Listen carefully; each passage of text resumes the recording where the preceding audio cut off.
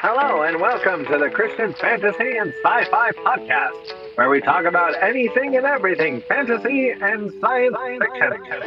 Your host is Matt Croswhite, and the subject matter expert is Josiah Marshall. And here we go.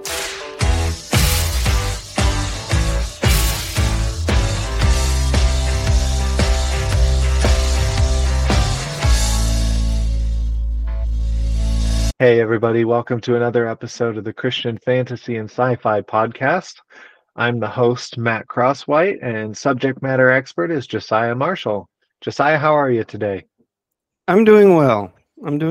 Having some rough times sleeping, but you know what? I'm doing well. All right. Well, maybe you can tell us as we continue our adventure on Christian Fantasy and Sci-Fi resources. What movies do you turn on in the night when you can't watch? Or when you can't sleep? Man. When you can't watch? When you can't sleep is what I meant to say. You know what? I'm actually going to take that question and I'm going to take it literally because that changes the question from what our topic is today, the top 3 movies. Because there's different movies I watch in the middle of the night when I'm trying to go to sleep. Because when I'm trying to go to sleep, I want something a little more relaxed, a little more lighthearted, perhaps, and not so serious. And when it comes to, let's see here, when it comes to that, and it's always not movies, because I found that if I watch a movie, it keeps me up. I want to watch the whole thing. So I'll either drift towards Frasier as one of my number ones, The Andy Griffith Show, or Perfect Strangers from the late 80s into the 90s. An old show, an old sitcom that I really enjoyed watching. And it was Balky Bartokmus and cousin Larry Appleton. That's how Balky would call his cousin. All right. On the occasion, though, that I might actually watch a movie, such as the other night. Some people, it's going to be different for everybody, but I actually watched Aquaman. Oh, cool. Yeah. I am not, okay. So I will say this for the record now, so that I can get this disappointment for any listeners out of the way, or even for you. Dear. Here we go. I am not a big DC fan. I am not a big Marvel fan either. I did not grow up reading comic books. I did not grow up knowing these stories. I knew of Spider-Man. I knew of Superman. I knew of Batman, but that was pretty much it. I wasn't really introduced to that a whole lot. I was more of the early morning or Saturday morning cartoon kid. Dennis the Menace, Tailspin, those shows. And that's why you're more Duck, Gargoyles. Yep. That's why you're more of a wholesome gentleman than the rest of us. Oh, I don't know, but it's definitely what I had. And so when it comes to the Marvel, I will say this. In some cases, I'd say in a lot of cases, the Marvel movies, okay, I'm definitely going to alien people here. The Marvel movies tend to have a better storyline. They tend to have better direction. They tend to be a more cohesive story, especially when it includes soundtrack, than DC movies do. Okay. I watched Black Adam this past weekend. I'd never seen it. And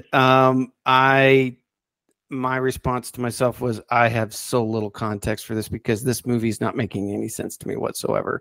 And the way they were telling the story, there was no character development. There was no that character interrelationship. So next thing you know, you got these two actors looking at each other going, I'm watching you. We're going to have a serious talk. It's like, do they have this relationship? I don't know.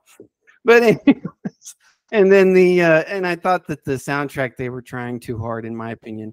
But you know what? It is what it is. Everybody's got their own opinion. That's just where I sit with DC and Marvel. I actually have told my son, he comes to me sometimes and says, Dad, I really want to see this Marvel movie. Can we watch it? It's like, breathe.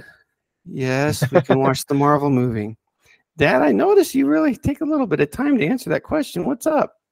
Joel, I have watched so many Marvel movies. I am worn out.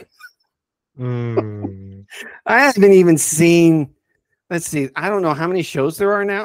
I don't think I've seen any of those shows at all. Yeah, I haven't seen any of them. And I don't think I've seen the last few movies that they made. So, yeah. Story-wise, I guess I'm very far behind. But anyways, when I can't sleep at night, I usually try to go to something a little lighthearted. But that makes that's sense. not to say that I haven't had the marathon where I just sure.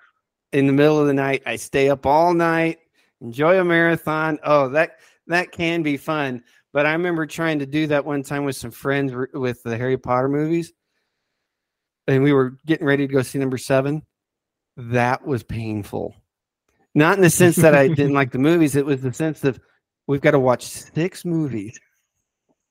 6 movies before we go see number 7. I was like, I'm going to get there around movie 4. And so you must have been going to see movie 7. Yeah, part 1. Part 1. Yeah. Really, that's got to be split up between 2 nights. 3 movies a night, 2 nights in a row. Oh, it does. But they let's see. I think we started, everybody slept in, started around 10 a.m. one morning. And let's see, what are those, 2 hours each? Yeah, we got done very early, kind of maybe around 6 or 7 o'clock the next morning. See, that didn't even sound fun.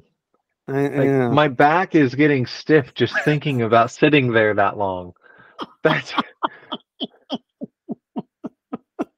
Yep. No, I hear you. I hear you. So and then I've also done the Lord of the Rings marathon overnight, and you kind of have 3 very long movies, but that's still only 3 movies, right? But when you watch the extended version, it gets a little longer. Oh, when you try to use some of the special features, just a few, it gets even longer. So that is my experience with overnight watching. Understood. Although, you know what, I'm going to add something that I think is just fun. When I was growing up, when you get to be 10, 11 years old, you want to feel like an adult. You want to feel like a big boy, right? And so I always thought it was such a big deal that my mother and my dad would allow me to stay up until 10 o'clock to watch Star Trek: The Next Generation.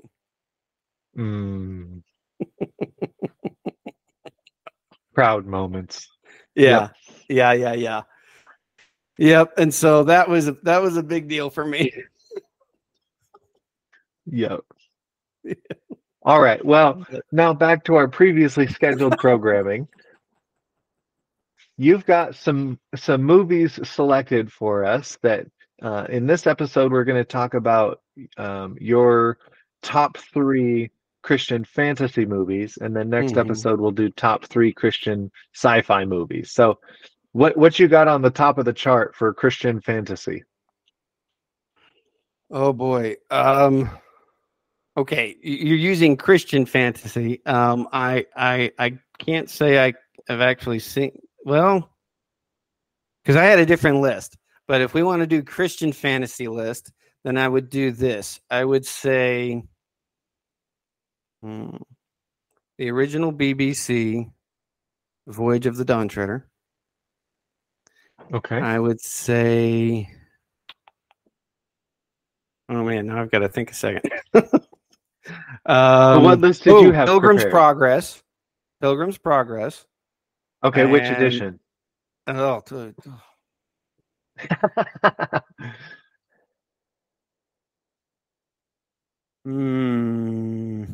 really enjoyed the animated one that came out just a few years ago. But for the sake of the length of movie, they had to cut out quite a lot of the scenes. The scenes they included, they did very well with, but but they had to cut out too much. I would have to go back to the old 1970s live action that Liam Neeson was in that I mentioned in our first episode. There are movies that go on before that. There are even old silent film movies. I don't think I mentioned that. Really? Yeah. So there has been so much made regarding that story, but that would be that was the one I was introduced to when I was a kid. Was that Liam Neeson one? And so when I see and think Pilgrim's Progress, I see and think that movie a lot. Gotcha.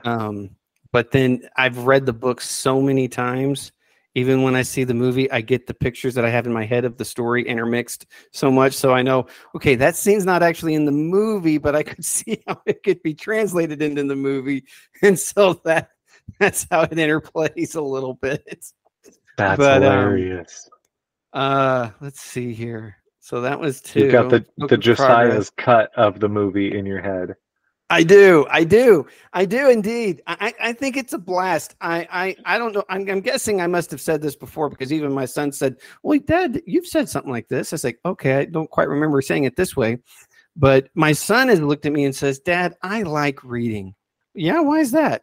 Because then I get to see it in my head the way I see it. Yes. Because he differentiated it from I like being able to read the book rather than watch the movie. And he says, I don't even mind. He even enjoys doing the radio dramas of some stories because he says, I still get to see things in my own head. Yep. You get to build out the set. Yep. Build the set, place the characters. Exactly. So, that one's got my own splicing and extended stuff. That's fantastic. Which is interesting because just as a little side note, just recently I was my kids are really into Kenneth Graham. Kenneth Graham wrote Wind in the Willows, and they did an old claymation movie of Wind in the Willows back in 1983, and it's a very popular one. It was it was done in England, and someone. Now, they just time and everything. They didn't include a couple of chapters because they actually went it by chapter out of the book. And so there were a few chapters missing. Well, somebody took the time to go into the other productions that they did of Wind in the Willows, and they spliced in the missing chapters to the original movie. It's like, and it's on YouTube. It's like, wow, okay, that's pretty cool. But so yeah, that's just one of those random things going, yeah, you know what? It'd be kind of fascinating to see how you could splice in your own stuff. But if there was another Christian fantasy. See, there's not a whole lot that's been made as far as Christian fantasy. I mean, I as a kid, I could say, oh, Bible Man. But no. I'm not going to say that, especially since it was a TV show. Even the live action was a little, whoa.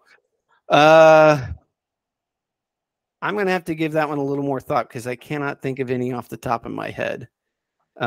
Aside from saying another Chronicles of Narnia movie. Although I would say that if I was to compare, if I was to go with another Narnia movie, then I would go with, I'd go with The Silver Chair, BBC. I'd go back to BBC again. I appreciate what they've done recently. They have not done a more recent movie of any of the others. Now, there's reasons for that, and I don't know if I need to go into all of that, but suffice it to say, Netflix is the first company ever to actually own all the movie rights to all of the books. Oh wow! But there is something to be said for the BBC productions. It captures the magic of the story, and it does it in a tone that doesn't cheapen it, that doesn't make it even look silly. They did it in a way that you go, there's something that's magnificent about this. And I like using that word because when I look at that, when I watch any of them, I just think this is magnificent. And they did these movies decades ago. And that's weird to say. Decades ago.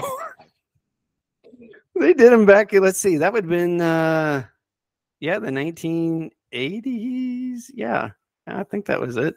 So I have a great affinity for those older BBC. Now, not to say I don't enjoy the new stuff. As I said in a previous episode, Will Poulter, who plays the Eustace on the new one, he plays Eustace Clarence Scrubb on Voyage of the Dawn Treader. I think he did a phenomenal job. But yeah, that would be my next go-to. If I was, rather than just trying to rack my brain, it would be The Silver Chair from BBC's production. So that would be my next one. But on another list, if I was to say what was my top 3 fantasy movies that have impacted me over the years. Now, here's the funny thing. We think fantasy, and especially even in this context of this podcast, and we sort of automatically think of, medieval times, probably you got a king or something. You've got maybe some dragons or some, mythical creatures. But I've actually, and I even told my wife, I think you're going to laugh at this. And she thought, okay, that is funny. The list I gave her, because I read her my list, and she goes, why? What are these? So my first one is going to be Groundhog Day. Wait, what? Exactly. Okay. All right. So when we think about fantasy, we think about something that's out of our world, right? Now, you've got something fiction, but when you got fiction, you still have it in our world. Our world's rules, our world's properties and principles still apply. Okay, that's why you've got Sense and Sensibility from ages ago. You've got other books that are categorized as fiction, but yet they fall within our own context and our own reality, right? Now, while there are elements of Groundhog Day that would fit within the fiction realm, in my opinion. In my opinion, also, it also fits perfectly well into fantasy. Because the idea of having the same day repeat itself, the idea of the person being able to kill themselves and still be able to come back to life the next day and relive the whole day, that is pure and utter fantasy. I don't care how you cut it. I can see that. Yeah, so that's fantasy. And so the reason that's at the top of my list is because that movie, if there were 3 words that describe that movie for me, it was happiness and meaning. That guy was so disgruntled and you knew he was not happy at the beginning of the movie.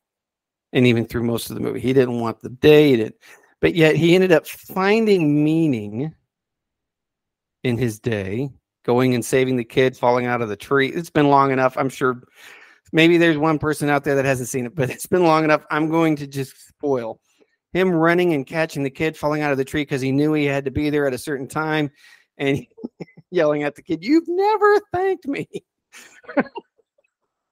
And then you've got the car of the old ladies, and they're sitting there with a flat tire, and next thing you know, the car's shaking up and down, and he's got a jack out there. It's okay, ladies. I happen to have the jack. I happen to have a tire. So you just sit back and enjoy yourself. And then one lady, I don't know if anyone's ever noticed it, but one of the ladies actually said, maybe he's part of the Rotary Club. Oh my goodness.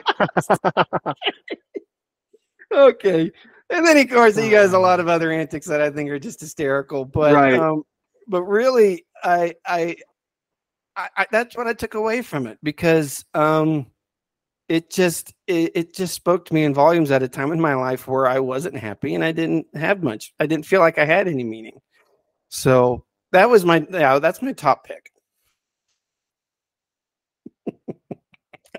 Very nice. Very nice. I mean, your reaction was just... You definitely got me. I was not because until you gave the explanation as to why, I would have just put that in the category of fiction, and I wouldn't have even thought of it as fantasy. But you're right; those elements of being able to die and then come back and redoing the same day over and over. That is fanciful.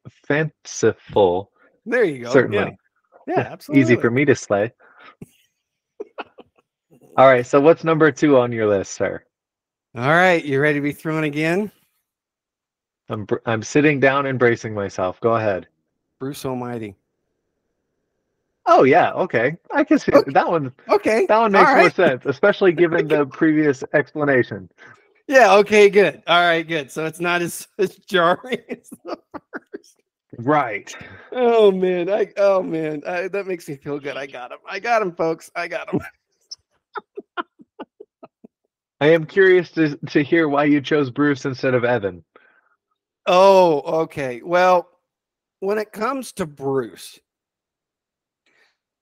there were some very basic things. I call them basic, but yet they can be very poignant. It can be very personal, and they can be and in some ways they can be complex. There were some very basic things that were covered. Anyone wants the ability to control what happens to them. But more than that, it's not just control anything. It's also being able to enable themselves to be able to cause somebody to fall in love with them. Because one of the things, oh, good grief, Morgan Freeman says to Jim Carrey is you can do anything you want, but you cannot mess with free will. That's the one thing you're not allowed to do. And Jim becomes desperate for his girlfriend. Now, the thing is that if there was one thing that I don't think worked very well was that it's hard to believe that Jim Carrey is that selfish. His selfishness didn't come across all that real, to be honest with you. But given what they're trying to do with the character, it makes more sense that when he finally realizes what he's losing, that he becomes so desperate to have it back that he will go the way he did to get her back, pulling the moon in close, having a wild night together, moving clouds around so that it says what it says, take him back, or even the TV, talking to her in the diner. It's just all these random things of take Bruce back. And so what I took out of it was another simple 3-word statement, and that is, and even the first word may seem a little odd, but I think it speaks to what the object is. The magic of self-sacrifice. The magic of self-sacrifice. Because when we think of fantasy, we think of wizards, we think of all of these incredible notions of being able to perform magic. I'm going to kind of break mold here. I'm going to bring in another movie, because when we think of magic, we sometimes think of it being very clean, very effortless. You might, there's nothing really raw or kind of almost strange about it. But when you see the movie Bright with Will Smith, did you ever see that movie? I'm not familiar with that one. Okay. It was very good. In my opinion, it was great. It was a great movie. It was worth watching. And in it, though, there's a wand that's found, and he's a police officer in LA. It's a complete blend. You've got real world mixed with fantasy world, so you even see dragons flying off in the distance, and Will Smith getting a broom to beat up the pixie that keeps infesting or doing something to his house, something like that. It's like, okay.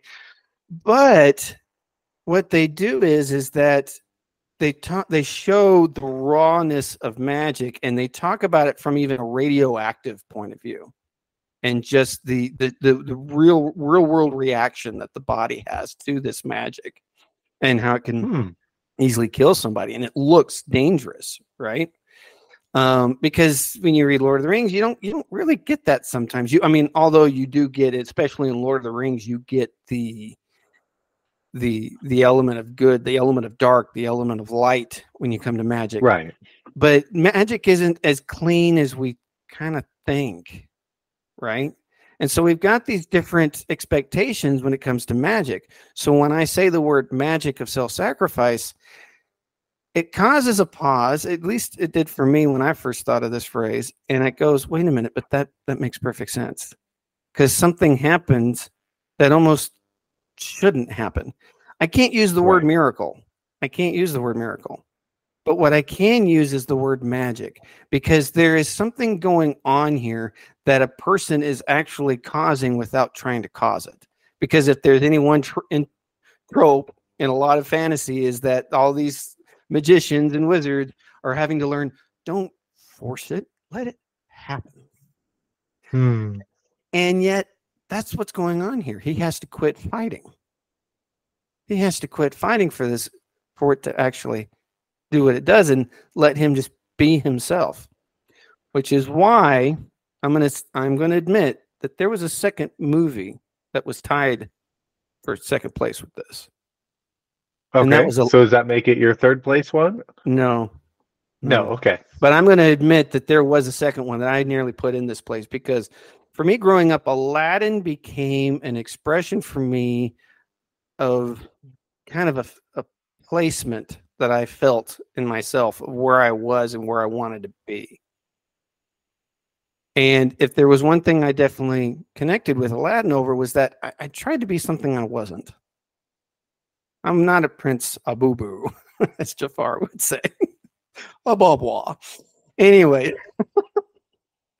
But there's that key line in there where the genie, all the magic aside, says two words: be yourself.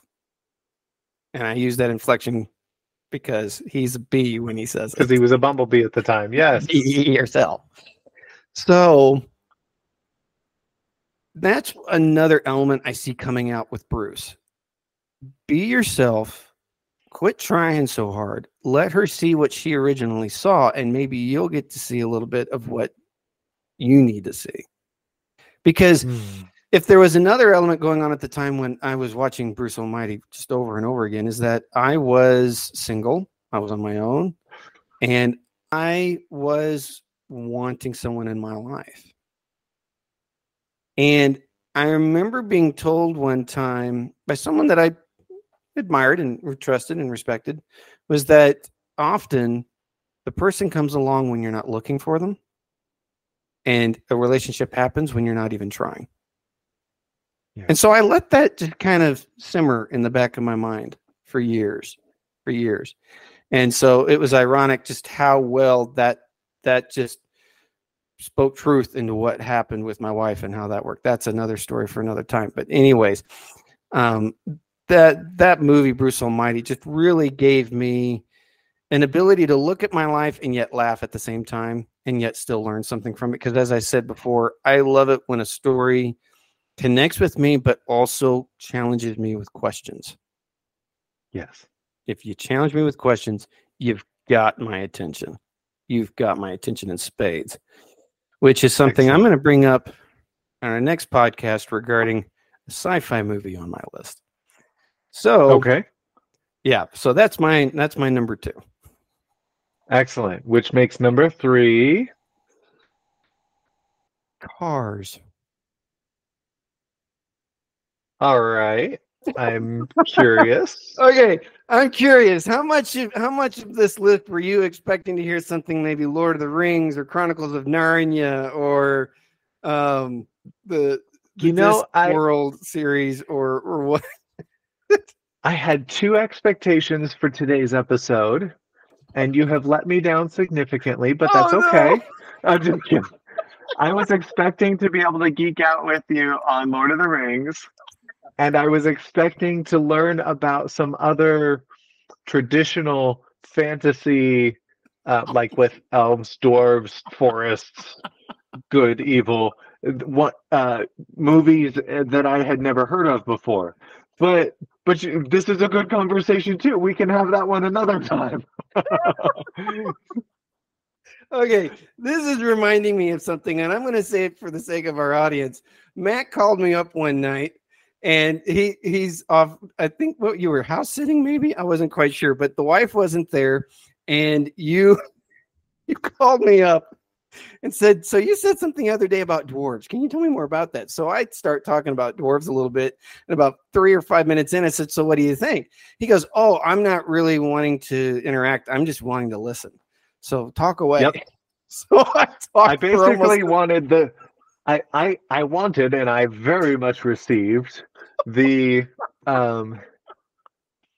Encyclopedia Britannica version of dwarves and the use of dwarves in various different types of literature, specifically fantasy. And that's honestly exactly what I was looking for that night.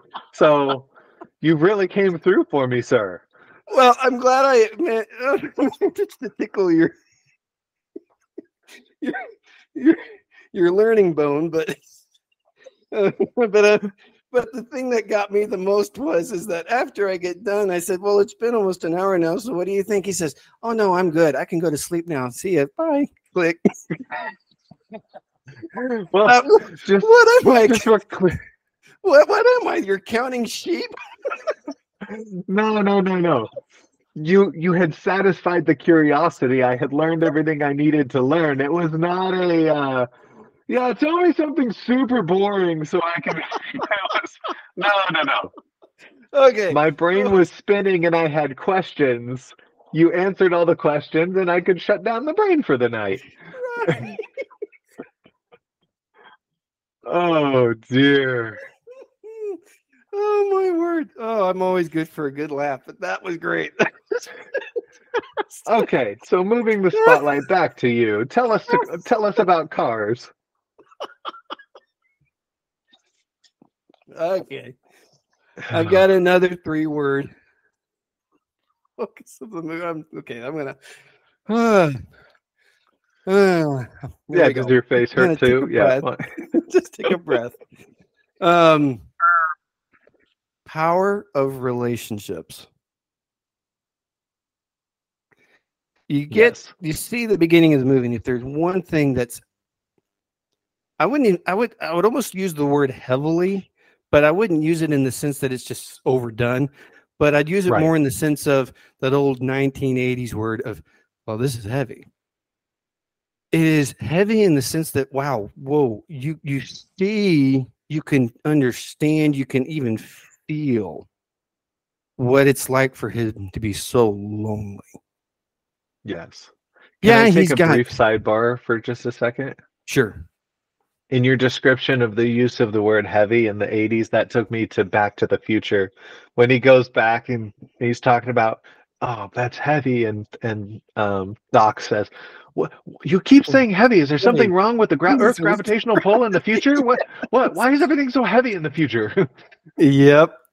Sorry, anyway. No, that's all right. No, that's a perfect one because that's the exact same scene and phrase that goes through my head when I think of the word too. That's what pop culture does, baby. You can't get away from it, right? Shared experiences. But yeah, it would be that 1980s expression of, wow, this is heavy. This is heavy.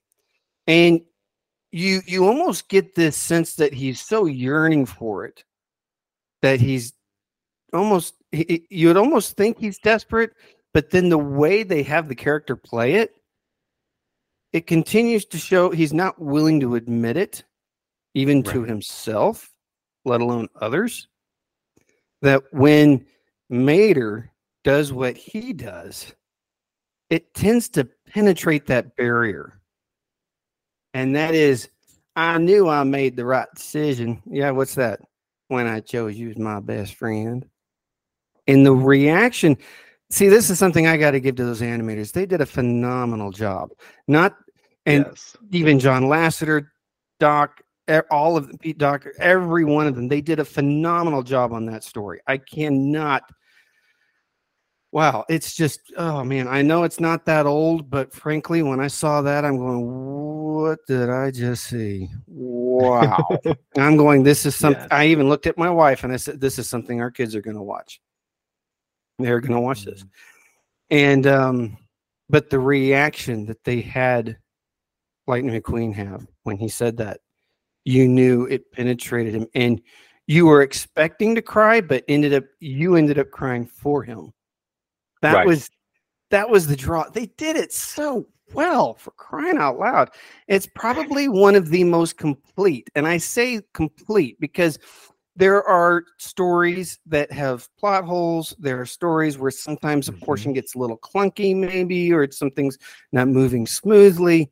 But I have to say, there is something so organic to Cars, and it works so seamlessly that you'd really have to nitpick to find something wrong. Absolutely. Because the story, it's just the way it works and moves in and out. And it's so believable in the sense that you could see that somebody could react like this. It is realistic in the sense of how relationships work. But yet the power of those relationships is what gets me the most. And I think that for a lot of people, Cars becomes that expression, that yearning of the type of friendships they would like to have, the type of relationships they have. Because even, and I had that before, but even now after the pandemic, I think people are wanting it even more. I'm surprised that Cars isn't plastered everywhere, in the sense of people saying, this is what I want. This is the type of connection I'm wanting. This is how I want to be seen.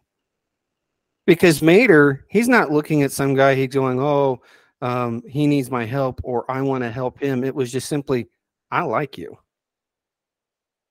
Why? Lightning snuck out with him. Go tractor tipping. Yep.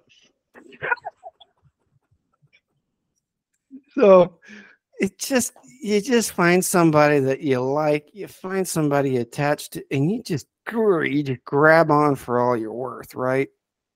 And so that's my third choice, because it just speaks to the power of relationships. And when I first saw that, boom, I mean, that echoed so strongly.